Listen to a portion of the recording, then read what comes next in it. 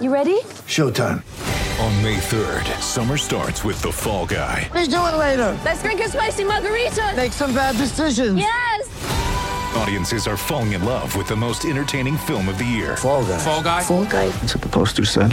See Ryan Gosling and Emily Blunt in the movie critics say exists to make you happy. Trying to make it out? Nope. Because I don't either. It's not what I'm into right now. What are you into? Talking. Yeah. The Fall Guy. Only in theaters May 3rd. Rated PG-13.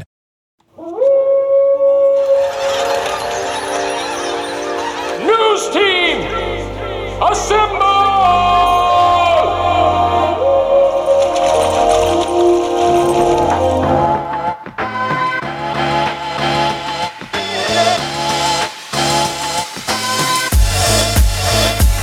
It's time for the unofficial 40 from Soonerscoop.com. Featuring site publishers Carrie Murdoch and Josh McCuistion, along with videographer Eddie Radosevich. It's the unofficial 40 on Soonerscoop.com. All right, we are back, ladies and gentlemen. It is the unofficial 40 once again on Soonerscoop.com. As I struggle with equipment once again. There we go. Welcome back, everybody. Carrie Murdoch, Eddie Radosevich, Josh McCuistion joining you here on the post-Ohio State, post-number 2 ranking in the country edition of the unofficial 40. And I feel so old this morning. I woke up, did the radio show, and I just wanted to crawl back in bed and die. But I felt younger when I went to the press conference today and realized everyone else is dying. Including our man Eddie Radosevich, who is sitting across from me. Eddie and I almost came to blows yesterday because we were both so tired and grumpy. I think we just had enough of traveling and each other, and Eddie really wanted to do the podcast as soon as we got here yesterday. I was hot. I was ready to go. And I was like, I can't do a podcast. Because here's the thing, like, Josh, you can feel my pain maybe. I don't know, maybe Eddie can too. Just us sitting here talking and doing the podcast, that's not a big deal. That's the easy part. But after it's over, you've got to do all the editing and the uploading and the rundown, and you got to sit there and wait for Stitcher to come online and iTunes to come on, Google. So you've got the article ready to go, and you're just sitting there refresh, trying to see, is this in the iTunes store yet? Is this in Google Play yet? So it takes like 4 hours before you can get the podcast up. And I was not staying up 4 hours after we did a 30-minute podcast yesterday.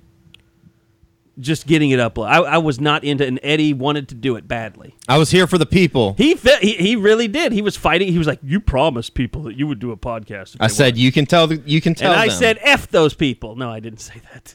He might have said that. I never said that. I never said Not that. verbatim. I just said Not verbatim. I am not doing a pod. I said I am exhausted. I had 1 hour of sleep, and I wasn't going to do a podcast after like 47 hours of being up. We were up a long time. There was so much driving. And the thing about it, though, is like it just sucked that the game was so late. It started at 7:30. So, I mean, we didn't get done with the press box stuff until 2:15 is when we left the press I was box. going to say 2:30. Well, you left, but I went to go get the car. See, Yeah. I was even nice. Like, I went to get the damn car to pull it around right up to you so you could finish doing video. Like, Eddie has done that for me in the past before. I think you did it at Kansas one time. It was a bad timing because then we had to drive back to Cincinnati. We literally got back to the hotel, ate a little bit of food at 4:45 in the morning. It went right through me. At White I found Castle. out that White Castle at 4:15 or 4:30 in the morning goes completely through me. It was good though. It was If delicious. I had walked to the White Castle, I would have just taken a dump in the middle of some parking lot somewhere. I would have had to. In the area of Cincinnati that was in, it might have been pretty acceptable for that to Yeah, happen. I think that probably happens all the time where we were. In fact, you might have... The riverfront. You might have actually been able to score some crack while doing it. We were on the riverfront on the Kentucky side, which there's some nice place. Like, we went to a nice bar, that had decent food. It was okay. Like, they don't do barbecue very well in Cincinnati. Yeah, I'm guessing We've you don't go discovered to that. Cincinnati for barbecue. Eddie did go to Skyline, and that didn't run right through you? No, not at all. It was He liked good. it. It was pretty good. Not as much as Coney Islander. Really, I'd say Coney Islander is still my number Shout one because out, I still went. sponsorships available. I still went with. I didn't get like the actual chili and stuff. So I mean, I got chili, but it was just a chili dog. So it wasn't like you didn't get like the full, 3-way, the 5-way. Yeah, maybe next time I'll do that. It's kind of like scattered, covered, and chunked for chili. It was still really good. It was good though. Maybe I was just hungry too. We were definitely hungry to go to White Castle. Very hungry. That was after I hadn't eaten all day. So It's kind of like eating mush with a tiny bit of beef in it. Like the buns don't taste like you can taste like the buns have an aftertaste. I'll say this. We were probably the only sober people that ate at White Castle on Saturday. There was some dude at the Courtyard Marriott up in the he had like, I don't know if they have a penthouse at the Courtyard Marriott, but that dude was partying and he was screaming and Eddie was Snapchatting him the entire time. Yeah, it was at 4:15 in the morning. It felt like we were there for a month. It really did. There was a lot of cocaine probably being done in that Courtyard Marriott. So we started out our trip going to Mount Healthy High School, which is a lovely field. Like, I don't know that there's a field like that in Oklahoma anywhere. It's down like in a little valley, surrounded by trees. What's the most? I mean, Guthrie has a really unique stadium. Yeah, but it was more so. It was different than Guthrie as far as like you had to walk like half a mile down this hill. Well, luckily they had golf carts. We would never have made it back up. That would have sucked. So we went and saw Tavion Thomas, and I gotta say, Josh, we kind of came away unimpressed. I don't think I'm saying anything that Eddie disagrees with. He had a couple of turnovers. I'll say this. It was the worst high school game I have been to in 3 to 4 years. Yeah. It was not good. It was Dayton Dunbar's coaches don't do any signaling, so they just yell everything. And they're yelling 5 different things at one time. They struggled too. I mean, they had 6 turnovers, so things could have probably been different if you cut down the turnovers. But here's my critical analysis of Tavion Thomas. We're kind of just burying the lead, though. Yeah, we are about OU. Well, let's get into it then. It's the flag and the flag controversy. Baker Mayfield met with the media today. For the first time since not the second time since he buried the flag. The first time there was so much gladness. Nobody was really talking about it. But Baker Mayfield, he answered why he did the flag, which here's what happened. So Baker Mayfield is over celebrating with his teammates within the OU section. And he sees someone that has the OU flag, and it's all bundled up. So he unfurls the flag and starts running around the stadium, and I'm following him. Like, I literally ran at one point in the postgame, taking photos. So Baker is running around the concourse, or the outer ring of the stadium, and the fans are he's high-fiving people. And then I notice he takes a turn to midfield, and my first thought is, oh, Baker, don't do it. Don't plant that flag in the middle of the O at the 50-yard line. Like, this could be bad. And as he's getting he gets into the midfield and the O, and he's swinging around. And I literally had the thought, like, you should watch your back. Look around, because I could just see a couple of hillbillies barreling out of the stands, with all intents and purposes to stop Baker Mayfield from doing what he's getting ready to do. But there was nobody coming. He slammed the flag down in the artificial surface, which it did not stick. It just fell over. And I really thought at the moment, like, this is too much. Like, this is going to be a big deal. And it did. And here's Baker Mayfield kind of talking about that moment when he decided to plant the flag. It was a combination of things. Yeah, part of it's last year. And like I said in the press conference, that was embarrassing for them to sing their fight song on our field. They probably feel the same way right now. But then, yeah, we've had that mood in the locker room that nobody believes in us. The guys, we were able to catch, the fact that nobody picked us on game day. We were able to, you see it in social media throughout the week that, they were about 80% of the country voted for Ohio State to win. And so right now, we believe in ourselves. And quite frankly, that's all that matters. So it kind of started this morning on Lincoln Riley's teleconference. I think it was even Suzanne Halliburton that asked the question of, she didn't really phrase it exactly the way that I thought someone might. She said, "Would you think about talking to Baker to ask him if he wanted to make an apology or something along those lines?" And Lincoln's response was, "Well, if I had that conversation, I wouldn't make it public." So you knew, he had 2 questions about the flags this morning on a telecom, where there's usually just dead. There's nothing that goes on in those things. So ends up, Baker Mayfield comes in today to his press conference that he had before Lincoln Riley, and he issues, I don't know, I guess we can debate after, he issues an apology? Before any questions, I'm just going to go ahead and address the whole flag deal. It was an emotional game. I told you guys that last week that I knew that it was going to have a lot of implications on the playoffs, and so that's the way we were prepared. And so it was an emotional game. And so after the game, it did not mean for it to be disrespectful towards any Ohio State people at all, especially not the team or the players, because they're a great team and a great program. So I didn't mean it to be disrespectful at all. I mean, we do the flag thing at OU Texas, and so that's just something that I got caught up in, an emotional win. And, it should have been something I did in the locker room, so I apologize for doing it in the middle of the field. And then Lincoln Riley was asked to chime in on it as well. I'm not surprised. I mean, because, again, I know him well enough to know what he meant by it. Not anything disrespectful towards Ohio State. It was an emotional game, and it was, him celebrating with his teammates, and that's, I know that's why it happened. And so, am I surprised he said something? No. I'm glad that I don't think it should take away from the quality of the game that it was. There's 2 really, really good football teams on the field. It was a great atmosphere in Columbus. They did a great job, and like I said, it was a fun game. And so I think you see by how many people watched it that the rest of the country agreed as well. So that to me should be the focus of what happened. So anyway, that is Lincoln Riley's take on it, and both of them. What I found interesting, guys, is both of them said no disrespect intended, basically. Right. Do we buy that? No. Can it be bought? It was all... Is it semantics? Is that the right word? Yes. It's all semantics. Actually, that's more like spin. It's all spin then. And I think it went from the... Maybe it's the greatest...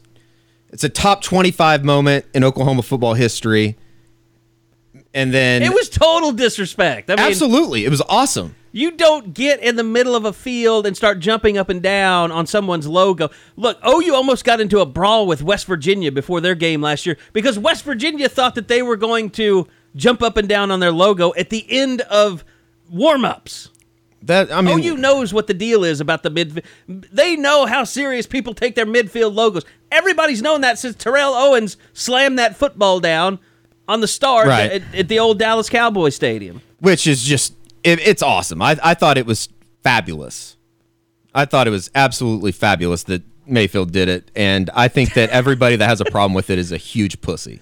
So, I don't know if I can let that word go. Yeah, I guess I've said it on Twitter. So,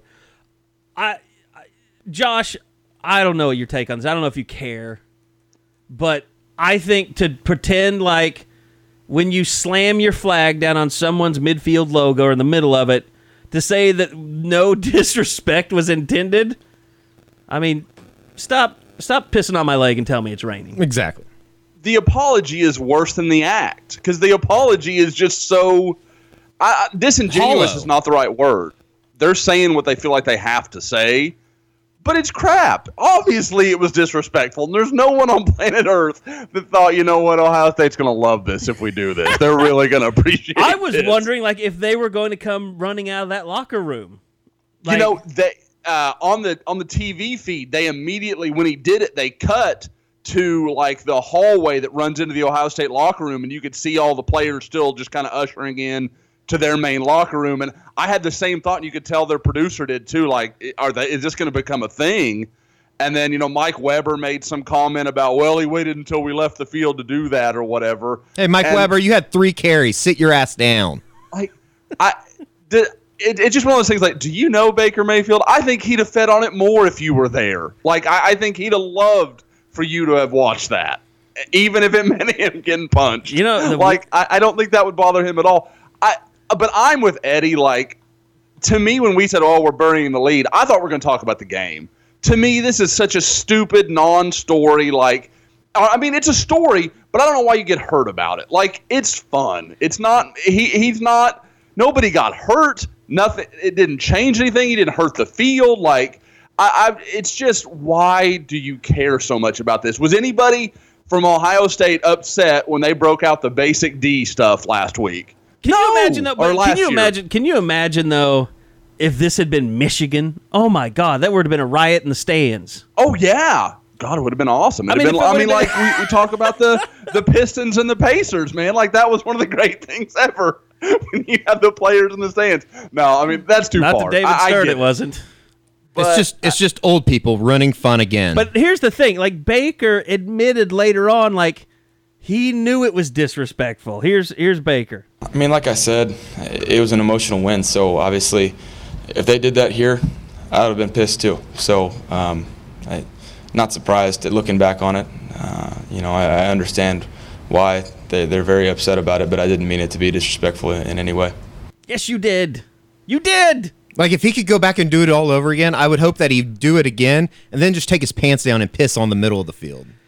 Okay, that's too far. Nobody would want to see that.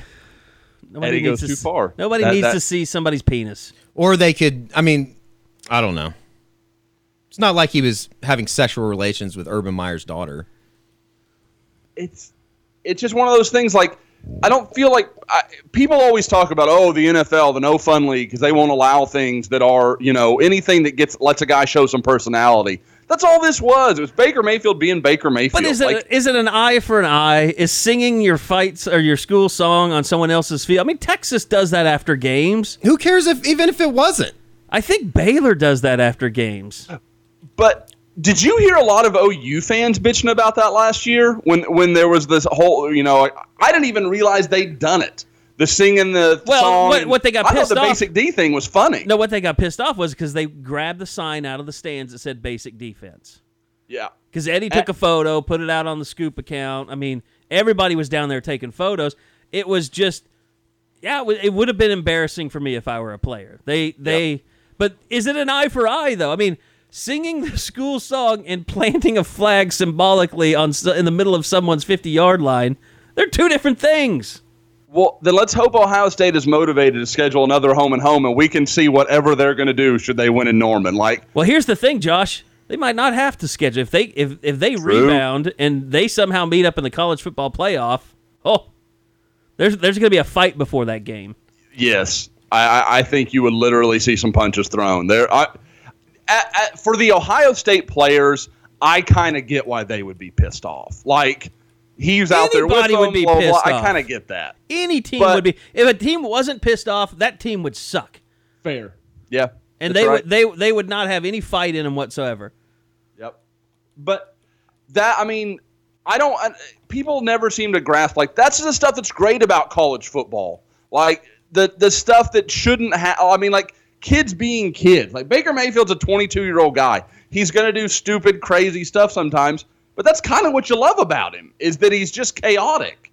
Yeah. You love it if he's yours. Yeah. Oh, no. If I was a fan, of another team, I certainly would understand why they hated Baker Mayfield. At the same time, if I was an Oklahoma fan, I get why they love the guy. I mean, he's one of those people. There's no middle ground with him. You love him or you hate him. There's no room in the middle. Here's what I wonder, though, is Baker, he doesn't really know where the line is, but he crosses it. Does that give carte blanche for other people to do stupid things? Like, I'm not saying this was a stupid thing, but like last night I saw where Justin Broyles quote tweeted Woodbay's official visit tweet with a laughing emoji, a crying laughing emoji. I love it. Embrace the bad boy attitude. You want camos? You want Miami? Yes, 85, absolutely. 86? I want team. You want the U that will like show up and there's going to be a fight at midfield before the game. I want a team that the old people that tell people to sit down at Owen Field don't want representing OU. I want that style, and I think they need to embrace it. But can we? And I told you yesterday, Kerry, class is overrated.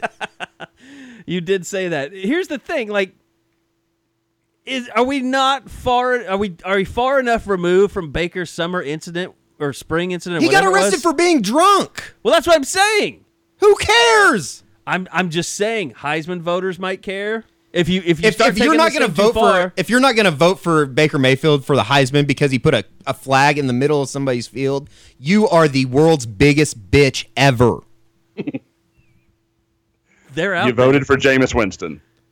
Yeah, that's true. And he broke law. I mean, like, even if you want to ignore the big thing that may have happened with him, he literally broke some stole laws. crabs. Like, yeah, we know he did. Yeah. And Baker Mayfield didn't do anything illegal. The other overlying fact of that too is probably there's a lot of people that have Heisman votes that don't deserve them. Oh, there's no doubt. Oh, that you know who probably has a Heisman vote? Sam Hunt, the guy who literally on game day admitted he doesn't watch college football. Really, I don't even know who that is. He's the country music singer he was the quarterback at UAB years ago, and they brought him on for the week 1 against Florida State and Alabama. Didn't he go 8-1? You guys wouldn't have seen it. Didn't he go 8-1 though? He did. He went 8-1, but like in the middle of it, he's just like, "Yeah, I haven't really watched college football in the last 2 or 3 years. I'm just going to go with South Carolina because of SEC or something." And you're like, "Oh my God!" Like they're not. I mean, but after Katy Perry, I think they waved the white flag of any concern of did knowing football matter at all. Jeez. Maybe after I did not know about this. Desmond. Maybe it wasn't Katy Perry. We got a chance to watch some College Game Day this week. I just went back to sleep. It's just so terrible. So the flag incident, yeah, it was all the talk today. I'm sure it's going to be the syndicated, aggregated content piece of the day for all the Bleacher Reports and SB Nations and all that stuff. And then they'll run it through like Thursday of this week. Well, they should, because I was saying this. I felt so old this morning. I still feel old. But I went to the press conference, and it was like Zombie Central. Everybody was... I felt better about myself because it was... Other than the flag stuff, it was a really bland, boring press conference. It was your typical day, Monday after a huge win. It was your hangover press conference. Yeah, with nothing coming up this weekend. Everybody was... Like, some people just... I think the Oklahoman people, started flying back at 8 o'clock last night. Yeah, they got back really late. So they got back at midnight. We drove all over the place. I mean, we literally drove 4.5 hours to fly 4 hours. Accurate. Or longer than that. Accurate. Because it was an hour and 45. Anyway. So, the other thing that came out today that was interesting, I think that people want to know about, is the status of Mark Andrews. And some very good news there, as Lincoln Riley was asked about it today. Mark's good. We think Mark will play this week. He's doing well, improving quickly. Will Johnson still up in there. That decision hadn't been made yet. He was also asked about the status of Cody Ford. He's doing okay. He's one of those guys we'll continue to evaluate through the week. And Eddie, do you remember seeing Cody Ford leave or anything? No, I never. He's a large human. He's hard to miss. I know that, and it's weird. He had to have gone in at halftime and something happened, or he brought it up to somebody, to a trainer or something, because he never came back out. And that's when you saw Ben Powers go in, who Lincoln Riley said wasn't even supposed to play on Saturday. Yeah, he could have gone in at halftime and then just never came out. I think that has to have been what happened, because he was never injured during a play where they had to bring a trainer out during on the field or anything like that. So that was a very odd. It's not as odd as Mark Andrews though, because we were all watching. They showed him on television. Yeah, I rewatched the game last night before I went to bed, or I actually went to bed, woke up, watched the game, went back to bed, and. They caught it pretty quick that he was getting evaluated on the side. And it was after the play where he went over the middle and one of the Ohio State players dove at his legs, and it looked like he kind of caved in his knee from the left side. And so it was his left knee, and they were sitting there working on it, and he was grimacing in pain, all of that stuff. And then he never comes back in the game, but I was behind the bench as the seconds were winding down, was taking some photos. And he's just standing there with the rest of the team like nothing's going on. I mean, putting weight on his leg. So what this leads you to believe is that it was some type of a severe bruise that he had. and not ligament damage. He wasn't hurt. He had a boo-boo. Eddie's calling into question his manlyhood, his manliness. You have to. If it's just a thigh bruise or what I was told is a bruised quad, that's the same thing as a thigh. And I've never had that injury, so I don't know how bad it hurts. I sure did talk to someone who has had it, and they said it's bad. Extremely painful. Just makes me go, You don't feel like grateful, like, oh, it's not that bad. Because, I want to watch Mark Andrews. Oh, no, yeah. It's tremendous news for Oklahoma. There's no doubt about that. And especially the type of year that he has, through the first 5 quarters, I guess, of the season, even early in Columbus, he had a nice reception on a 3rd down. So he drew a personal foul or a pass interference that extended the second drive of the game. He's going to be a major threat. It is tremendous news on the field. It just off the field, it makes me wonder. Well, Will Johnson, you did say that you thought he was wobbly when he was leaving the field. Nathan Thompson from Tulsa got really good video of him. He was down in the end zone when they took him back up to the OU tunnel, and Scott Anderson had his arm. Now that's scary. And he was holding him. A guy that's had concussion problems was held out basically half the season last year because of concussions. It makes you wonder what... I'm not going to be shocked if they come back and say Will Johnson's decided to give up football. Right. And, I think that's probably just a personal... Is that just a personal decision that you have to make? I think the doctors would advise him. But he can say, I'm not listening to you. No, they could not clear him. It's just like with Charles Walker. Right. They cleared him after concussion issues, but he chose not to play. Okay. But if they won't clear you, you can't play again. Because they could be sued for letting somebody go back on the field. Yeah. It'll be interesting. I wouldn't Robert expect Barnes, him to play for a he while. wasn't asked about today or addressed, but his was pretty mild. He had a pulled hamstring. He was running around after Yeah. the game. I saw him on the field. But Khalil Houghton, I thought, did a really good job. Josh, I know you're doing the Monday Morning Idiot, but Khalil Houghton broke up some passes in that game. He did. I mentioned it. I thought he flashed a couple of times against UTEP, and I thought, okay, but it's UTEP. You just don't know what to make of that. And then he had a couple of really nice plays against Ohio State. Had a tackle in the flat that was really good. Like you mentioned, broke up a couple of passes.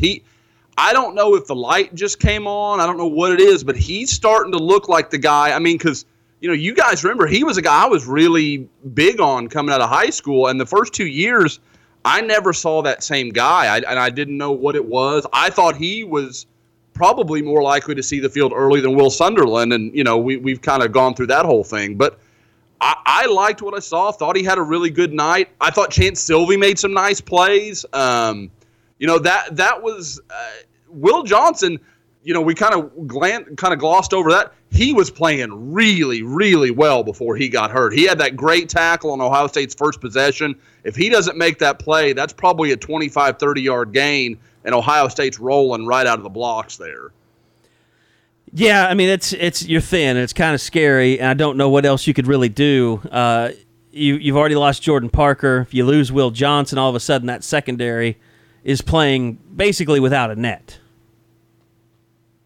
Nobody's going to be there to really pick it up, unless you want to try. Well, unless you want to try and move like a Justin Broyles or something. I don't think you do that already. You're so far into the season, even though it's 2 weeks in. Yeah. It's hard to do. Carrie, I think you've wrote about it, though. The biggest surprise coming out of Columbus on Saturday night, when you get past the fact that Baker Mayfield threw touchdowns to a walk-on wide receiver and a fullback and a running back, is the fact that OU defensively, Mike Stoops, stand up a little bit. Not bad. It was a good night for him. And Mike Stoops, I would say probably as giddy as I've ever seen him in recent memory in a post-game press conference. Here's Mike Stoops talking about the defense last year versus what we saw Saturday night. Well, I probably one of my worst coaching jobs ever a year ago, that's for sure. So it's gratifying. I think I was probably more embarrassed in the way we played the game than them. That part's it's good personally and for our players. We did a better job putting our players in position to have success, and you know, a lot of people talked about our even front and going to a four-man. They kind of thrive off a four-man front, and, you know, we kind of played into their hands a year ago, and I appreciate all you guys telling everyone we'd be in a four-man front, so maybe they weren't quite ready for it. So there's Mike Stoops, and I know there's kind of all back and forth about who's, you know, deserves credit for this and that. I'll say this, Josh, and you can back me up. The defensive line played really well in this game. I mean, we knew Obo Okoronkwo was good, but you saw Neville Gallimore. You even saw Devontae Lampkin in there a little bit late. Matt Romard, Q Overton, DJ Ward had a really good game. But if you could look, you can't sit here and say, "Oh, Ruffin McNeil's the difference. He came in and he's got Mike doing things better." That's not really what's going on. But what you can say is Ruffin McNeil has done a hell of a job reaching these defensive linemen, especially the interior guys, and getting them to play at a very high level. I think that's completely fair. I mean, you know, you look, this is the second straight week that I thought Q Overton flashed a bunch of times. I mean, he really was moving the pocket and doing, you know, against UTEP, you can say, you know, competition, whatever.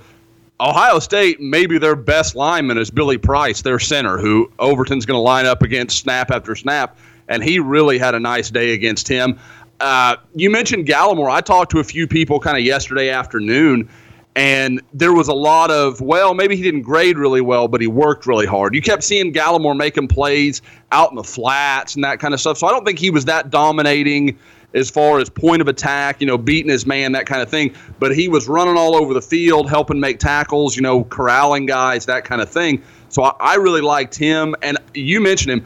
I think you could make a case that DJ Ward was Oklahoma's best defensive lineman on Saturday night, and I never in a million years thought I would say that sentence. Well, okay, if you take Obo out of it, sorry. If you want to include him, then obviously Obo's your man. But with that exception, I thought DJ Ward played a really, really strong game. And here's a name you want to see up on the charts that you didn't see in Game 1. And you give me your breakdown of how you thought he did, Josh, because I haven't had a chance to sit and watch it critically. But he did stand out a few times just watching it, you know, last night before bed. But Kenneth Murray, fourth on the team in tackles with 5. I thought he really made a jump this week. He looked like a different guy to me. There were several times when he was, I mean, not just where he needed to be. He was there ahead of time. He was seeing things. I'm early third quarter in the Ohio State game for the idiot right now. And what I saw on one play in particular, JT Barrett, it wasn't JT Barrett. They had run a wide receiver, kind of like a quick, what am I looking at? The receiver was in motion. They kind of handed him the ball, and he went. Jet sweep. Yeah. God, I couldn't get it. And they take it, and the guy's going to make the corner. He was going to make a play, and Murray literally beats him to the corner, kind of had stayed home, was right where he should have been. He stepped up into the lane, and he filled, and the receiver had to cut back inside where Oklahoma had good pursuit. Murray didn't make that tackle. You're not going to give him credit for it, but if he's not there, that's a big play for Ohio State. And since he was there, he filtered everything back to his defensive line. I thought that front seven really played well. I don't think that's a great Ohio State offensive line, especially in the run game. Yeah. But it's better than Ohio State. Still, yeah. I mean, it's still really good. I would say the thing that impressed me the most, and the thing that, you know, I think you would worry about as an OU fan the most, is when you watch that Indiana game, like JT Barrett would get to the, and he did it several times, but JT Barrett would get the ball out on the edge, and he was just faster than everybody. Like Indiana's defense didn't have the speed to contain him, and I'm watching that game thinking, okay, well, are OU's young, you know, linebackers and DBs, are they going to be able to get out there when he's on the corner like that? And for the most part, and unless there was a time, I think, when DJ Ward collapsed inside, a time when Obo collapsed inside when he got the edge on him a little bit. But overall, like, you know, Jake, there was one play, it was a little screen pass to a receiver. It was like 3rd and 4 or something like that. It might have been 3rd and 6. And you'll remember the play. It was towards the TV boundary, I guess you could call it. But OU players started running him down. He started running backwards, trying to get an angle, and he couldn't outrun the OU defense. And he ended up he was about a yard short of the first down when the pursuit started. He lost about 2 more yards, and they didn't get the first down and had to punt. I mean, I was really impressed at times by OU's speed on defense.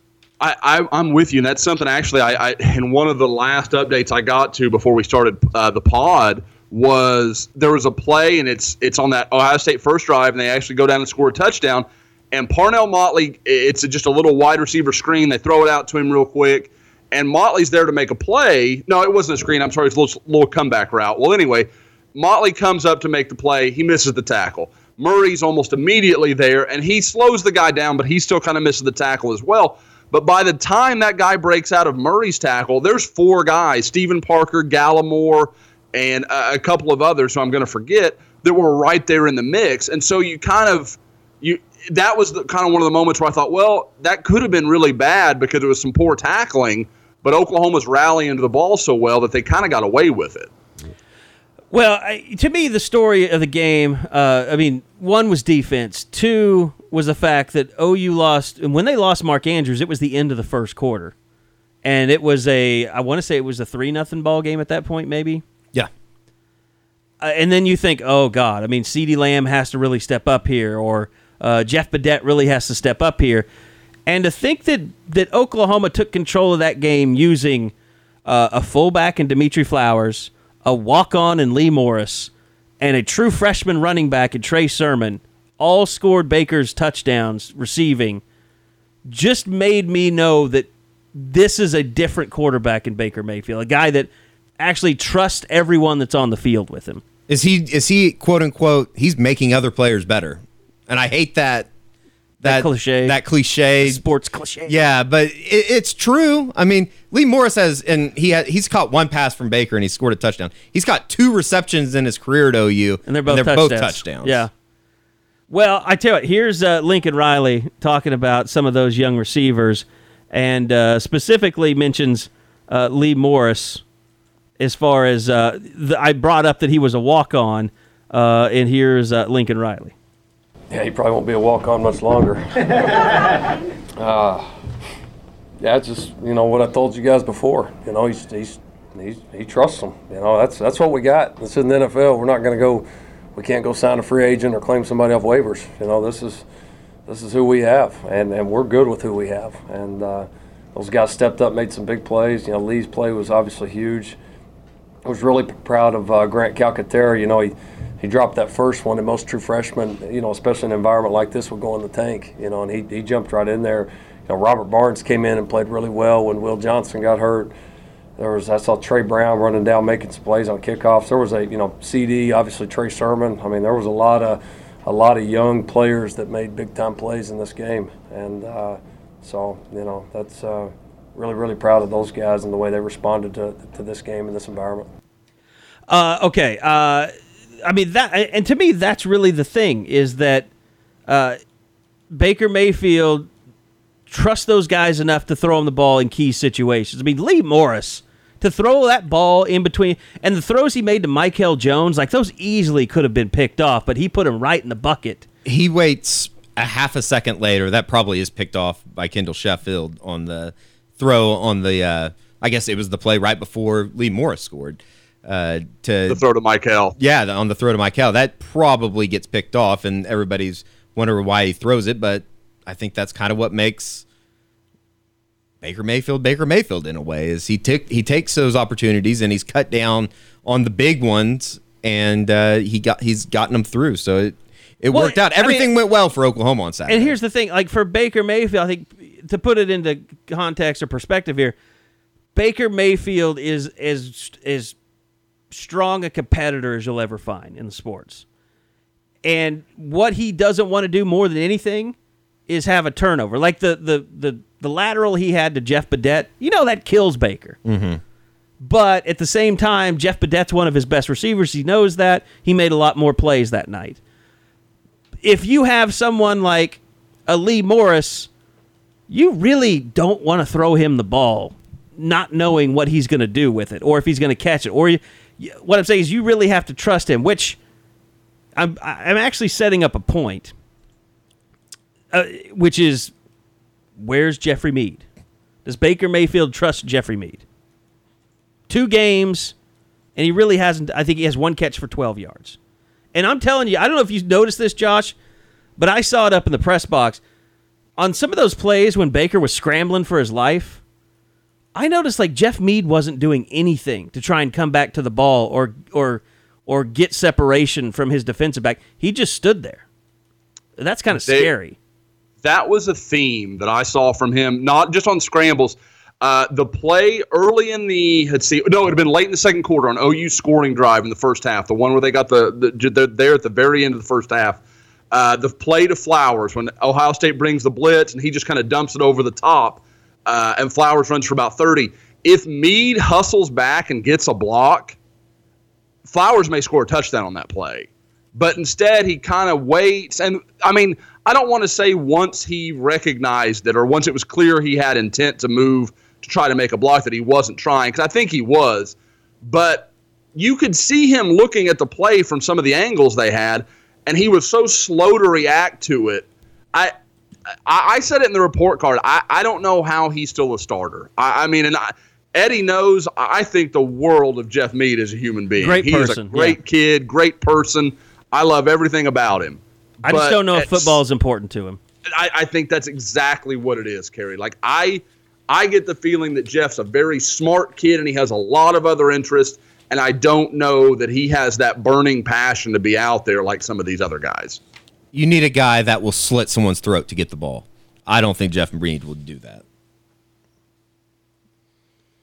I think that's fair. I mean, it sounds really awful, but I know what you mean. There's probably a better way to put it, but yeah, no, I mean, I know what you mean, though. I mean, that's got to be the only thing you're thinking about. And like, I feel like Jeff Mead, like at halftime, is reading like a philosophy book or something. Like, I don't know. Like, and that's no shot at him. Like, I think he just has other things on his plate. Where some of these guys, man, this is what they're thinking about. This is where their mind is all day, every day. Yeah, I mean, that's a big and to that end, a guy like CeeDee Lamb is just here to play football as a wide-eyed true freshman that just wants he wants to be the guy that goes to Ohio State and makes big catches, and that's what his life is all about. I'm not saying he's stupid or he doesn't care about academics or anything like that. I'm just saying you can tell just by the way people talk to him about him that he is all in on football. And I have an example of that with Baker Mayfield. Here's him talking about CeeDee Lamb. It's been huge, to have a young guy that you're able to rely on step on the field in a big game like that, and not even phase him at all. It's been huge for us, and so that's the type of leadership and playmaking ability that we look for. If you have the talent and you have that it factor, you come here right away. Obviously, as a true freshman, you can play. So that's something that I think is going to help out our recruiting, is to show that if you want it, you can come play right now. And one of the things that, Lincoln Riley was actually asked about Jeffrey Mead today during his press conference, and he's not going to throw anybody on the bus, and it is, well, at least we haven't seen him do that yet.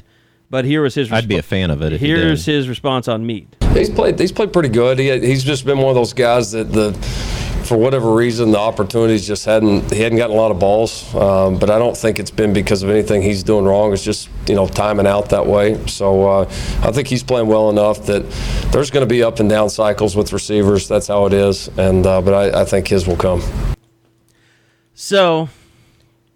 He's in a down cycle. When CeeDee Lamb made his first grab of the game on, I think it was a 3rd and 8-ish, maybe. His performance was kind of one of my biggest questions going into the game. Was he going to be able to make competitive catches?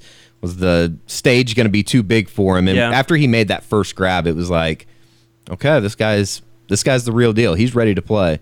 And he just kept making bigger plays.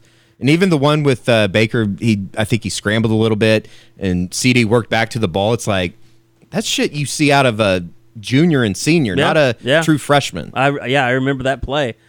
And here's the problem, though, for Mead is, he's out there starting, but if you've got Badette coming on like he is, and I'm going to say this, it is really weird to me that Badette looks more explosive on television than he does in person. Like, I didn't notice how much he was just running away from guys. That little screenplay that he picked up, I think it was like 13, 14 yards on the Ohio State sideline. I mean, he was faster than every defensive back in the Ohio State. He has blazing speed and explosion. I think he's starting to get a little bit more comfortable. Yeah. And you're going to see him. I mean, he's already leading. He's the leading receiver on the team. And I think he is averaging 19 of receptions. So, I mean, he's kind of picking up where he's left off, even though you're probably not seeing it as much in the box score as you would want. I think he's really coming on. And, Kerry, you said it yesterday, I think, on our way back, but he's going to return a couple kicks this year. Yeah. It's just a matter of time. They were really close a couple of times in that game, and he's pretty fearless. And it was interesting that he was the guy taking the punt returns and not CeeDee Lamb at Ohio State. That's understandable. Why put a freshman in that situation? You could kill his confidence pretty fast. Plus, we saw Badette even had trouble a couple of times. Yeah, it was. Although he got the one that he kind of muffed, the Ohio State got called for kick catch interference. So it was a Big 12 crew. It was, I thought they got most of the calls right. I mean, I can't remember anything where I was just like, oh, that was a horrible call. I mean, the catch that Ohio State made when the guy's butt hit.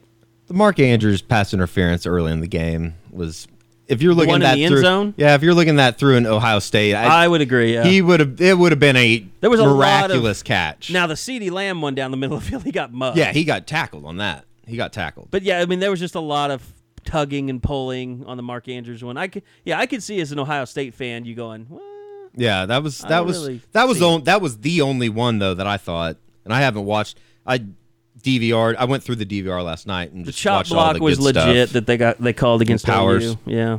The only other one that I could think, and it's just because they didn't review it, was Motley's second interception. I mean, that's that was wrong. Yeah, they should have had that. I mean, that I would imagine. I meant to ask Lincoln about that today if they're going to send that into the league office or not. But yeah, if they would have reviewed that, I think they would have overturned that. Well, it was just they'd already set a precedent because it was almost the exact same scenario as the Ohio State catch on the sideline to Austin Mack when he went down and Barnes broke it up as he hit the ground. But he'd hit the ground. I mean, it was a catch.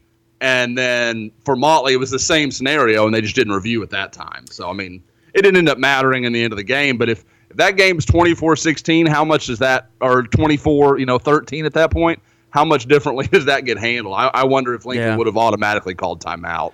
The other interesting thing about the game and the gameplay that was done, and I was told this yesterday, it was actually planned for Baker Mayfield to pretend like he was cramping up during the game because this is so genius. And Lincoln tried to give other people credit for it after the game. I don't know if it was his idea, if it was something that Cale Gundy or Jay Boulware brought to the table, but Lincoln started cramping around. Like I noticed Herb Street and Fowler were making a big deal out of it. They're like, "Oh, Lincoln Riley or Baker Mayfield looks like he's hurting out there."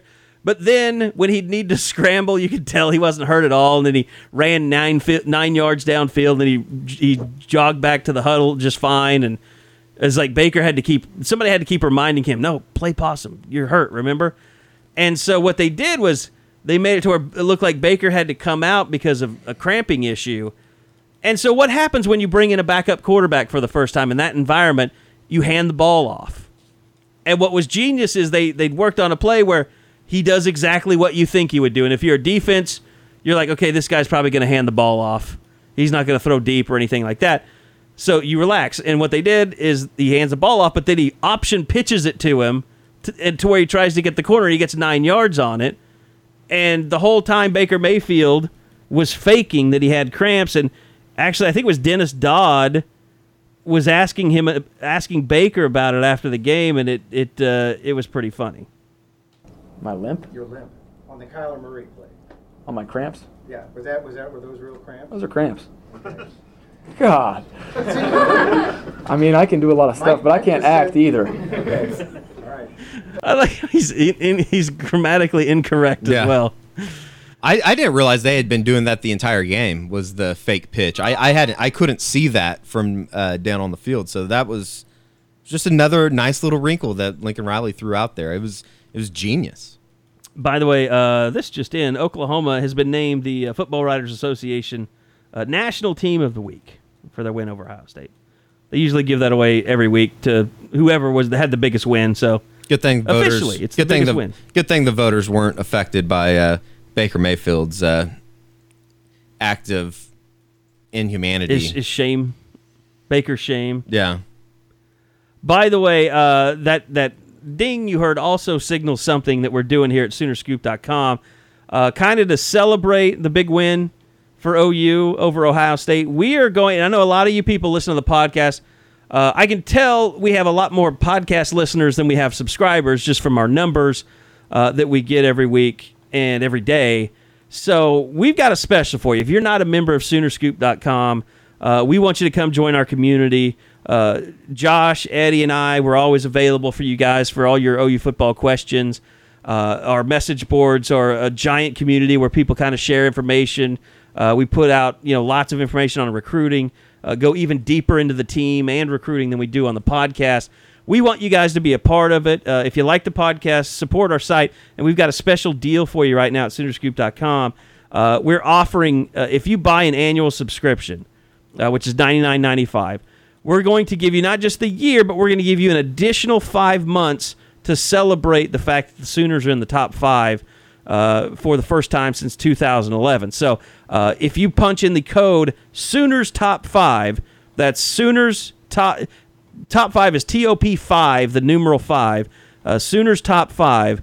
When you place your annual subscription order, you will get an extra 5 months. So we're basically giving you almost another half a year subscription just to subscribe to the Sooner Scoop site. So please take advantage of that. Sooners Top 5, that's the number 5, and put that in the code when you sign up for your subscription. You'll get an extra 5 months to Soonerscoop.com, and that is for new members only. So check that out. Wanted to offer that to you, and we'll have more on the site with those details also if you just having problems. If you're just having problems accessing that area.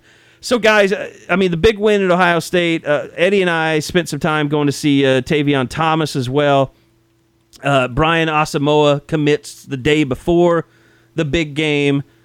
I was walking by someone today, and I mentioned Josh Proctor. I won't say who it was, but I just said, hey, good luck with Josh Proctor, and I got a big smile because Josh Proctor was on his official visit to Ohio State.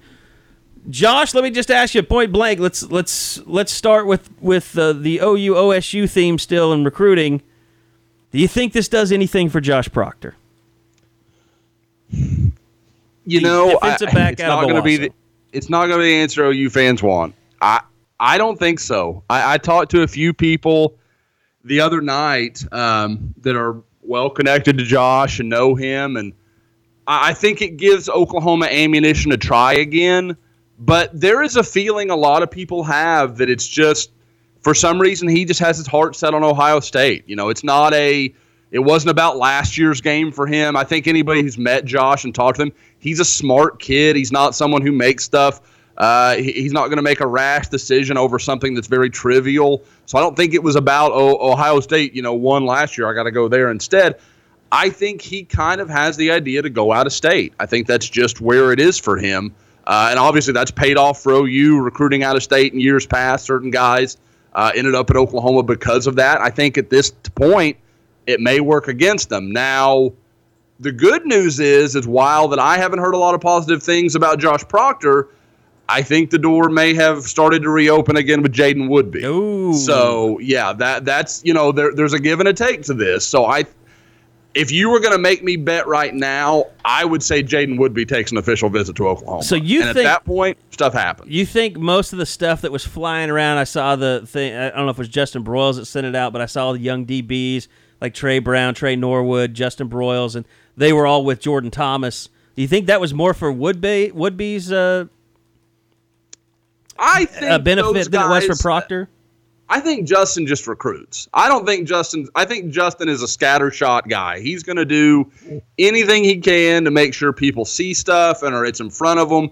And that's just the way Justin's wired. Like Justin, I'd about bet money Justin's going to be a football coach someday. Like he's just constantly thinking of what's next, what can help, what can I do to make this situation better. I mean, Justin was a guy, he wants to win a national championship. I mean, he wants to go to the NFL and all that sort of thing. But he wants to win a title, and he knows we've got to get even more talent here. We need more classes like my class. So that's just what he's thinking about. So I like where they are with with Jaden Woodby. I think he's always seemed like he's been looking for a reason to look around. And I feel like maybe this is his chance to say, okay, I want to go see Oklahoma. Another guy, a potential 5-star in 2019. And as a little plug to what we just talked about, when we talk about 2019, guys, for those new members that are looking at that promo we just offered, you're going to be able to follow these guys till signing day. This will take you through 2019 signing day. That's how far off this promo runs you. So to kind of get back to the point, though, Noah Cain, like 5-star running back, potential 5-star running back in 2019. There's a very good possibility he will be on campus this weekend after being in Columbus last weekend to watch OU's win. So, I mean, this could be 2 straight weeks of him watching Oklahoma, one where they win a huge game, one where you would think they're going to run through Tulane pretty easily and get to spend a lot of time with him. So I heard a lot of positive stuff almost immediately Sunday morning. There was a lot of confidence, and there were guys making phone calls to Oklahoma while on official visits to other programs. I was kind of talking over you there. Say who that was again, Josh, for those who Sorry. Yeah, I heard you, me just being stubborn. I blew through it. Noah Cain, okay. 2019 Rivals 100 back from IMG. So Woodby and Cain could just be visiting together? Well, Woodby won't be there this weekend. Okay. But Cain is not certain he will be there, but it's likely, in my opinion. I've got I don't know. With IMG, I haven't really been able to get a solid answer on what a lot of those guys are doing with Irma there. I know, like, Ruben Unije is still in Florida. I don't know if a guy like Pledger – I know Pledger took a visit to Clemson last weekend. I don't know if he went back to California after that. I don't really know how that all worked out. So that's kind of the question. Cain may be in Denton, Texas, and may just make the trip up I-35 with his family. So, well, yeah, and I got to think, I mean – more than anything, Josh, just this victory can kind of keep the Wolves at bay a little bit that might have been waiting to say, oh, well, I can't wait till Oklahoma loses to Ohio State and we can start trying to pick off some of these 2019 kids. I think that's you're going to get a lot of that. I mean, there are a lot of guys. Lincoln Riley, that young coach, doesn't know what he's doing after all. He might not be there very long. Well, yeah, I mean, because guys, letting his players do anything after the game. By the way, we talked about it this summer in the pod, guys, where there was some element of Texas that was saying, well, it's not going to be the same when Lincoln Riley's there. I mean, Bob's great, blah, blah, blah, after spending 20 years telling everybody that Bob was overrated. Now it turns into, well, he can't possibly be Bob. Well, now you got housed at home by Maryland, and Oklahoma just went on the road and won in Columbus. So, you're blaming your players. It cuts the legs out of a lot of that. So I think that's going to be really interesting. I mean, one of the ones we kind of dropped on the board is, and I'm always careful of how much I want to give away through this, but there is a guy that Oklahoma just narrowly missed out on this summer that committed to an SEC school that will almost certainly be visiting Oklahoma unofficially this weekend. So, and I think when he committed, we kind of talked about it in this pod. Like, we'll see. We'll see how this season ends for the team he picked. And I think I'm giving enough of it away. Season's not looking like it's going to go real well for these guys. So I think Oklahoma has a chance to turn, and I'll give a little bit more away, a linebacker. So you just got us another one of those star ratings of wish Josh would give out the real information on the podcast instead of making us pay for it. You know what? Hey, and we got to figure out working the message boards first before you start doing that. You guys, I've always given you a hard time about being kind of tough on people and on Twitter. I'm like, man, you guys are almost mean. Not just almost. You are mean sometimes. I'm the friendly one of the three of us with our public personas anyway. Yeah, that's true. But I must say, Karen, you made a tough sale on Twitter the other day.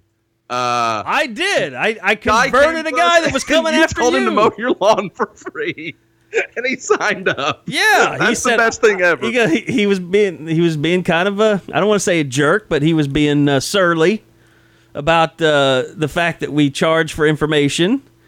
And I just said, hey, Apple iTunes. As you can tell, I'm trying to bring up site reviews. I said, hey, my yard needs mowing. What time you coming over? I can't pay you anything. And he signed up. And ladies and gentlemen, you get what you pay for. That's a rule of life. If you're not paying for it, it's probably not worth worrying about. Josh, do you do infomercials on the side? I do. You know, I was runner up for Slap Chop. I was going to be that guy, but it just didn't come through for me. So it'd have been tough to say goodbye. Have you ever bought a Ron Popeil product? No, I don't ever buy any of that stuff. Like ever. I don't. Like if it's on an infomercial, I just assume it's crap. I would be interested in that pan you can buy where you can just melt cheese in it and come right out. I love melted cheese.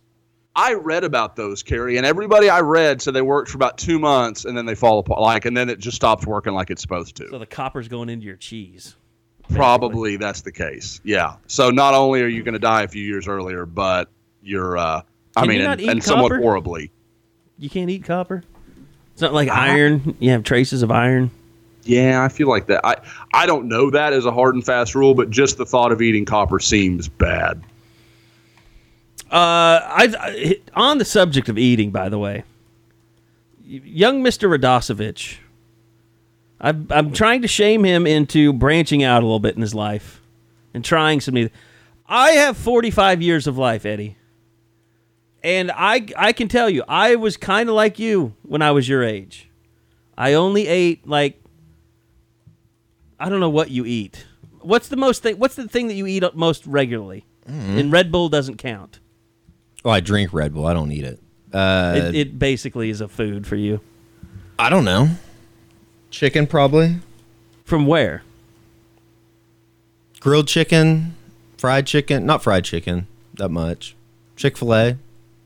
You rotate like I do between Cane's, Chick-fil-A, and no, I'm a Chick-fil-A. Chicken Express. Chick-fil-A, straight up. You eat it every day almost, except Sundays. No, not every day. I'd say for sure twice a week, at least once a week. Do you do Taco Bell? No, not really. Or Bueno, or I'll do Bueno every once in a while. Taco Casa. We don't have that in Oklahoma City. You have what's the one that we don't have in Norman anymore? It's a car lot now. Taco Cabana. We don't have that. God, I love Taco Cabana. The only thing the best drive-through quesadillas. The only thing I've ever done at Taco Cabana is drink underage. That's really weird. We used to drink there a lot in high school. Northwest Expressway. Josh knows. But anyway, so we're driving yesterday, and we stop at a Love's, which I'm not contractually obligated to do, but I've promised Gabe Eichert I do that as much as I can when we're traveling. So I stop at a Love's, and they have this lovely, I should take a picture of it. It was like a walnut, apple, cherry, maple glaze snack. And Eddie immediately starts chastising me as I get back to the car. I just called him a fancy boy. He said, "Boy, you're fancy today." I said, "Just because I have maple-covered fruit snacks?" And I made him eat it. And he liked it. It was okay. It wasn't better than my We ate granola a bar. fancy pizza with tomatoes and basil on it, and you liked it the other day. Really good. It was fantastic. It was really good. Is that the most complicated, complex thing you've ever eaten in your life? No. Not at all. So, chicken, I'm trying to think, when we go to restaurants, because I've taken you to nice restaurants. Taking you, to Del Frisco's. Steak. Do you like anything that's weird? No. You don't like peas or broccoli or carrots? No. You never have carrots? I'll eat corn? carrots, yeah. You like corn? Yeah, I like corn. You need help. A lot of people say that. Eddie, do you do sushi? Yeah. Okay. Oh, okay. so you eat raw sushi or just California rolls? California rolls. So you won't eat raw sushi like tuna? I mean, I will, but it's not my favorite thing. I usually like to have a couple. Do you eat seafood bases. at all? No, I've never eaten fish. Shut up. You've never eaten fish. Ever. Not no. I mean, I think I've had catfish before at a catfish fry. Just by mistake? Not by mistake, but I've never. I don't think Me and my roommate go round and round about this. I don't think I've ever had salmon. Do I even say it right? Salmon? Salmon? It's not salmon. Yes, it's salmon. Never had it. Have no interest in having it. I don't think you're missing out. Salmon's not on my top hitters of fish. I'm a huge fish guy. I like just about any kind, but that's a skippable. Is the fish. only way you'll eat pork is if it's barbecue? Would you ever have a pork loin? I've had a pork tenderloin. Yeah, I've had a pork tenderloin before. Get a pork chop. I've had a pork chop. So I would have figured that. You eat eggs. Yeah. I mean, it's weird. It's strange because we have to figure out what's weird about you. Like, you can't just tell us, you don't have a basis in eating food to be able to determine what you do, whether it's weird or not. No. I've never had fish is weird. I know. Do you look at things and are like, okay, I want to eat that? Is it like an eye thing, like it passes the eyeball test? Or is it something like, I know I don't want that because of whatever it is? I would say it's a little bit of both. Okay. It just depends on the situation. Do you like green beans? Yeah, I like green beans. Just depends When's on the last situation. time you've had a vegetable? I don't know. Stupid computer. I have no idea. Like corn or anything? I've had corn like last week, probably. I don't know. But a green vegetable. I had like a salad for lunch 4 days ago. I'm not talking about salad. I'm talking about vegetables. I have no idea. But you just said Chick-fil-A because you don't want to be embarrassed by the other stuff that you eat, I'm sure. How many nights a week do you eat pizza? 0. Where do you get pizza when you get it? I mean, Domino's, Hideaway. Oh, God. Hideaway is respectable. Don't let him shame you about Domino's. Look, I'm not going to shame about pizza because I'm of the opinion. Pizza to me is like Mexican food. Like, it's hard to screw it up. Yeah, but and every once in a while, I like Domino's. People can. Oh, it definitely can be. Like, Abuelo's is terrible. Anyway, I don't know we're going to get any further on this topic. I just know that there's something really bizarre about you and food.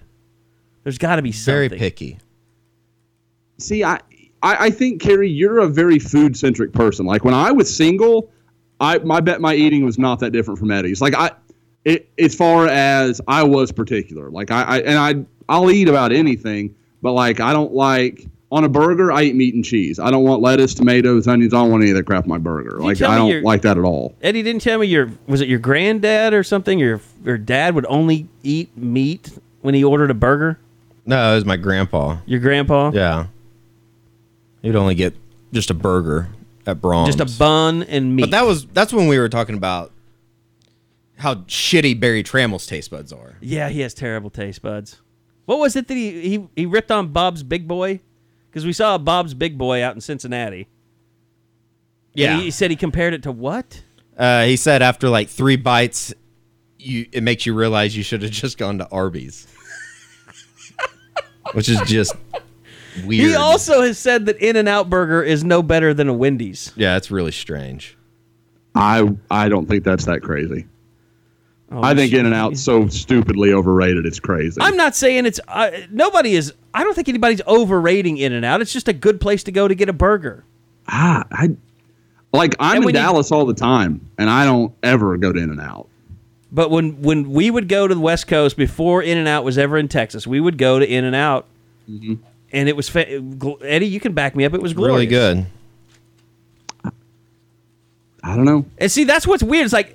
Eddie and I share some similar food loves. Like, we both love Boston Market. It's pretty good. We both love In-N-Out.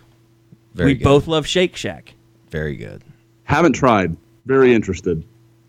There's a lot of people that think Shake Shack is amazing. It's really I don't good. think we're in the minority on that. I think that the majority of the listeners would probably say that Shake Shack is by far and away probably the best. I think it's the best. It's just expensive. It's a little... But it's just like when Eddie and I went to that fancy, modern Italian place and he got spaghetti and meatballs. It was really good. And I got some sort of bizarre thing that was even better. It's like, I can't even remember what it was now. It was like braised lamb shank or something. So anyway, you confound me, and I want you to be better, but you don't want to be better. Can't get much better than this. I'm going to erase this whole podcast now. Okay. Anything that stood out to you, Eddie or Josh, about the game over the week? I mean, OU now ranked number 2. I guess the big question is, what now? Because today at the press conference, it was zombie land. I mean, it was just, I can't really explain it. It was let down. It was hangover. I just wonder, like, now the challenge for the team really is, how do you guys move forward without thinking that, you're the shit and it don't stink? I think and you don't have to do anything now. I think you can walk around and thinking you're the shit, though. When you're playing Tulane? But still be competitive. No, you're still motivated to get better. And, that's kind of what I heard out of Jordan Thomas today, was talking about this just validates their mindset in thinking that, they think that they are really good and they have a little bit of a swagger about them. And I think that it starts at the top, and, when we say the top, I'm talking about Baker Mayfield, not Lincoln Riley. And I think that has kind of trickled down through every player in the program. I mean, you saw Jordan Thomas, I put it on the board. He's out there dancing on the field during the second half of the game on Saturday. You saw guys get up, even DJ Ward, the quietest guy in the building, had a little bit of a celebration after he got up after a tackle. And I think that it's just small stuff like that, I think, that has really kind of infected the team a little bit. And I think it's a good thing. I think that they have a good thing going. Now you just have to continue it, and you have to stay hungry. And I think that it sounds like they very much want to do that. You know what was interesting is talking to Mike Stoops after the game, and just Baker Mayfield, the way that they were talking about him. Basically, Baker Mayfield, like, usually you would think, okay, you have your quarterback, he's the leader of your offense, everybody looks up to him. He organizes all the 7-and-7 stuff in the summer. He organizes the voluntary workouts. But, like, talking to Mike Stoops, I'm going to play this clip. I've never heard, like, defensive guys talk about an offensive guy like they talk about Baker Mayfield. I mean, he literally is the heartbeat of this team. Right. And here's Mike Stoops talking about Baker. Yeah, and Baker Mayfield gives you a great opportunity, too. So, and that's the other thing. I think our guys feed off Baker. He's an unbelievable leader. He's an incredible player. His play does all the talking, and he did it on a national scene against the best defense in America, the best D-line in America. I know they're better than the Cleveland Browns. Is that? No, it's Jerry McCoy is very the upset. Buccaneers. Okay, so our offensive line gave him a chance to do a lot of things. So that's I think has his attitude, is it rubbed off on the defense? Always. Yeah, he has another guy that, we all feed off of him. Every one of us, coaches, players. I've never seen a guy like him. I mean, I wouldn't trade him for anybody in America. It's just, it really does show you how special this guy is. And the fact that he got this extra year from the Big 12, boy, has that saved the Big 12's ass. Yeah, it's like a little revenge tour almost at the grace of the Big 12. But, I mean, think about it. If you don't have Baker Mayfield at Oklahoma, they don't win this game against Ohio State. TCU's not playing as well as you only have OSU, really, and TCU, and, West Virginia's already lost, but that's the most marquee win the Big 12 has had in modern, since they've gone to a 10-league team. I think it's so stupid, too, that because OU won, now it's like, oh, well, maybe the Big 12 isn't so bad because of one game. Like I just think the conference thing is completely overblown to begin with. Well, it's used. I think it's used by people that want to, have something against the Big 12, which is people that cover the SEC, the ACC, the Big 10. Nobody in the Pac-12 gives a shit, so they're not ripping the Big 12. Nobody's ever looking to anybody from the Pac-12 for a thought on what's going on with college football. There's no college football voice in the Pac-12. Yeah. Maybe they should send Joey Galloway out to cover the Pac-12, and he could just be on his own island. That doesn't mean that I won't stop trolling him, but are you trolling him on Twitter? Yeah, I will every Saturday from here on out until he blocks me. Do you think he picked Oregon State to win the Pac? I mean, based on his Big 12 prediction, he probably picked Arizona State. And he was begging for an opportunity to change his Big 12 pick this week, right? What a huge bitch. God. He triggers me more than anybody in this world right now, I think. Kim Jong-un, Joey Galloway. Those are the two most hated people in my life right now. I'm trying to think of somebody you hate more. Because there has to be. You probably know the third, but we're not going to talk about him on the podcast. Oh, yeah. Well, there's people in our industry. I say that loosely. But, I mean, look, OU is number 2. I think, well, in the AP, the coaches still have number 3. It's going to be interesting. Now, did Clemson lose their quarterback, or is that come out today? Any updates on him? Did he just have a concussion, or? I haven't seen yet. I know that he got hurt, obviously. I don't know what the situation is, though, on his health. By the way, I bet Jarrett Stidham wishes he could repick his school about right now. Because that offensive line at Auburn is horrible. Well, if it wasn't Auburn, it was going to be A&M. So I don't know how happy he'd have been with anything. He'd be better than what A&M has right now. There's no question about that, but I still think it'd be a dumpster fire. A&M was impressive over the weekend, though. I beat Nicholls State by 10, right? Just get it over with. Fire someone. Let's move on. Leave my boy out of it. It's not his fault that he coaches at a shitty program. It just has unrealistic expectations. Exactly. Like, it's not his fault that he... So you're saying just move on and keep sucking and take him out of it? Yes. Kevin Sumlin doesn't deserve that. Yeah, it's hasn't worked. Not his fault that he works at a program that has been sculpted like a cult. Yeah, but you know what? I mean, Texas isn't much better off. I mean, they're so... And we've talked about this before, but Texas is so bloated from a administrative standpoint that I don't know that they'll ever be good. Is it just a case of too many cooks in the kitchen? Look at Oklahoma. At Oklahoma, you have David Bourne, you have Joe Castiglione, and you have the football coach. Right. At Texas, you have a university president that probably doesn't give two shits about athletics. Then you have like the athletic director for men's, the athletic director for women's, the athletic director for people whose feelings are hurt all the time. And there's all kinds of red tape. You probably have an athletic director for equipment. I don't know what the hierarchy is there. But it just seems to me that there is no one to answer to get things done at Texas. I mean, yeah, they got $10,000 lockers for kids. What good is that doing them? It probably should have gone the other way. And just what's the other way? Not spending $10,000 on a locker. I mean, I think that a lot of what what OU did and give them temporary trailers. Basically, I think a lot of the success that maybe even in this season that Oklahoma has reaped was because of would it be the humbling process of living in a locker for 2 years? Is that the best way to put it? I guess it would be like if we had unlimited funds and we built this studio that we have now with a bunch of people that can't really talk. And you just have really good sounding idiots, which we are. But we try to be at least entertaining. I mean, Texas they have everything that they want. It's impossible to get it done. It is going to be very interesting. It's amazing looking back at what Mac Brown did there now. Yeah. He was perfect for it though, because he could play both sides.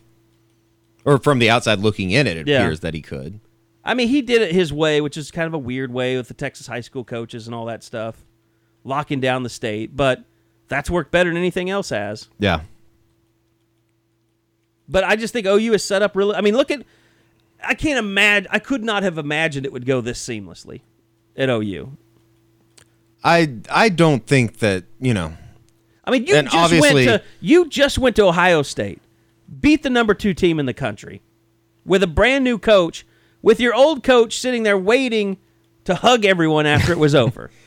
That's bizarre, and it's working. Is it more impressive that OU went to Ohio State and won, or more impressive that Lincoln Riley just straight up outcoached Urban Meyer?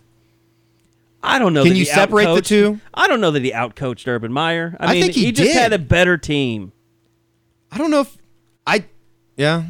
I mean, look, Kevin Wilson's not an idiot. He's a great offensive coordinator. Right.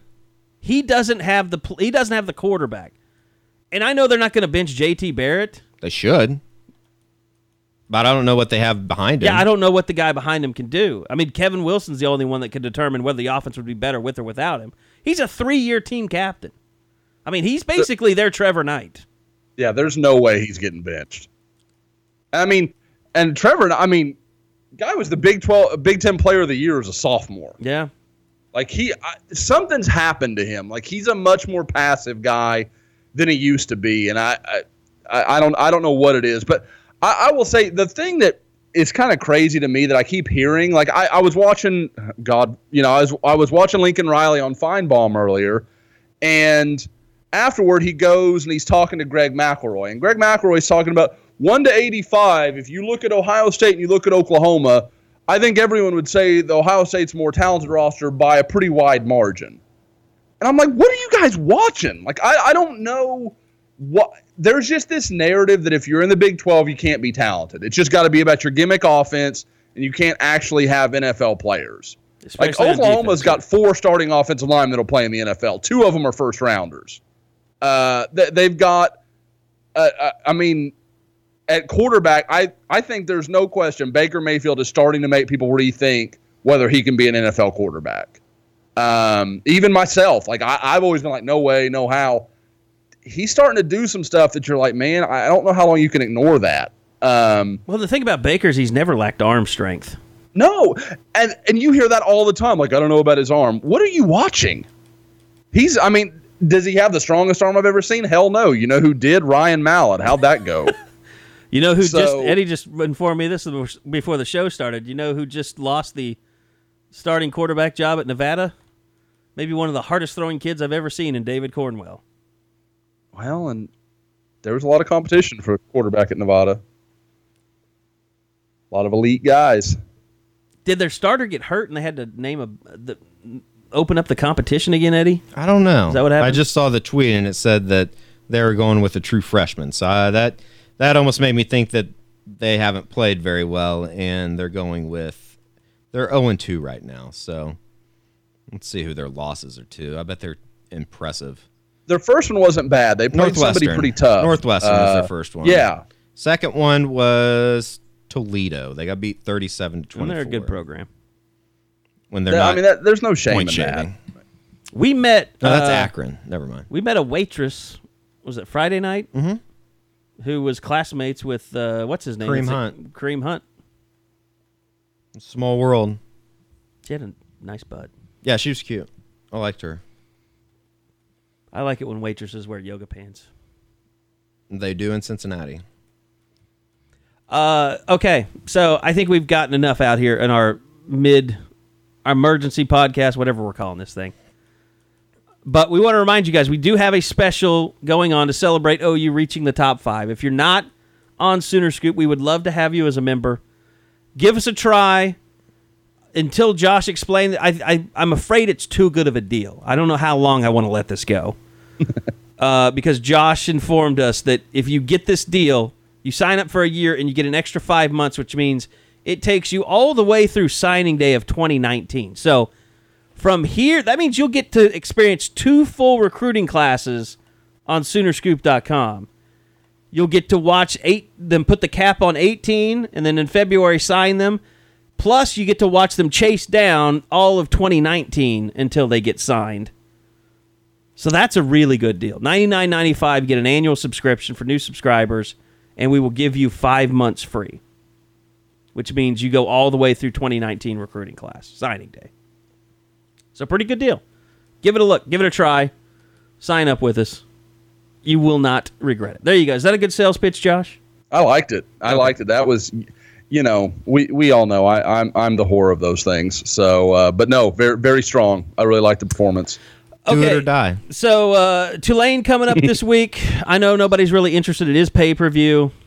We'll have all the details on that on the website. We don't do it, so we don't really care.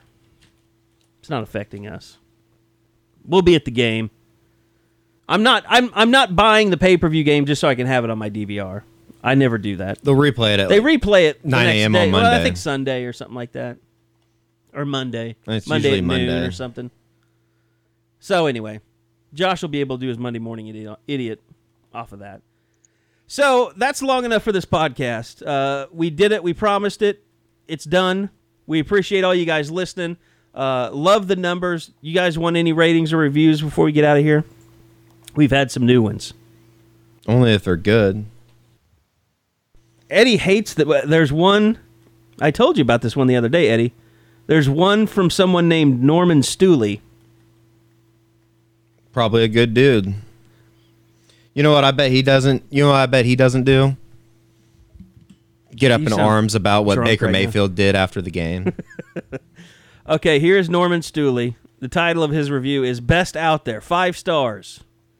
Easily the best OU podcast on the internet. Oh, this is bad. From actual recruiting reporters and not creepy dudes that go by aliases and... Okay, moving on. That's a great review. I think that's the best one we've ever had. He does say, please give Eddie a raise at the end of his. Jeez. I swear to God I didn't write that. That is... I think you wrote that. I think you passively, aggressively made that account just to take a shot at somebody. People that think that, like... I remember when I got in the big Twitter beef, people thought that I was creating aliases to take shots at people. Publicly shamed people. For. I would never do that because I'm not a fucking loser. And I'm sorry, I didn't mean to say that. Josh teased info a little bit today, so this review is for him. It is from Monsieur Glissant. Boy, only 4 out of 5 stars. I don't mind. See, this is my thing. I told you guys, if you want to give a smart-ass review, we totally encourage it. Just give us 4 out of 5. So don't give us a 1 star, just so you can be a smart-ass. 4 out of 5 stars. This is a must-listen for the real Sooner fans. However, if you want the full uncensored Josh sauce, subscribe to the real site. Remind you, Sooners Top 5 is our special right now. I don't know how I feel about that review. Josh Sauce is that borders on uncomfortable for me. You are producing a lot of babies these days. Yes. Here's one from I Am Red Chef. I should read these before I say them on the air. A++. Yes, 2 pluses. Perfect amalgam of OU insights, recruiting updates, and occasional views into the degenerate organism known as Eddie. I like that. Can we get Eddie's trying to say amalgam? Amalgam? There you go. I can say it. I can say it if I hear it. Yeah, I mean that's a totally different thing than reading it. Fair enough. Okay, and one last review. This is from Dr. Dad 12. Very entertaining is the title of his review. 5-star review. The trio of Carrie, Eddie, and Josh make for a highly entertaining podcast. Thank you. Their inside information, recruiting news, and nonsensical tangents are second to none. The breakdowns of how Eddie should attack a blind football player was worth 5 stars in itself. A definite must subscribe for Sooner fans. And it's Eddie, fairly simple. You never ground and pound a blind never ground person. and pound and just run around them. Stay moving, Eddie. Or ask him to read a chapter of a book, and whoever finishes first will be the winner. That's so bad. They do print books in Braille. He'd probably kick your ass that way. His hands would be busy, so he couldn't. Oh, Eddie's going to punch him while he's reading the Braille. Did you get through that sentence? Bam. How about that sentence? Bam.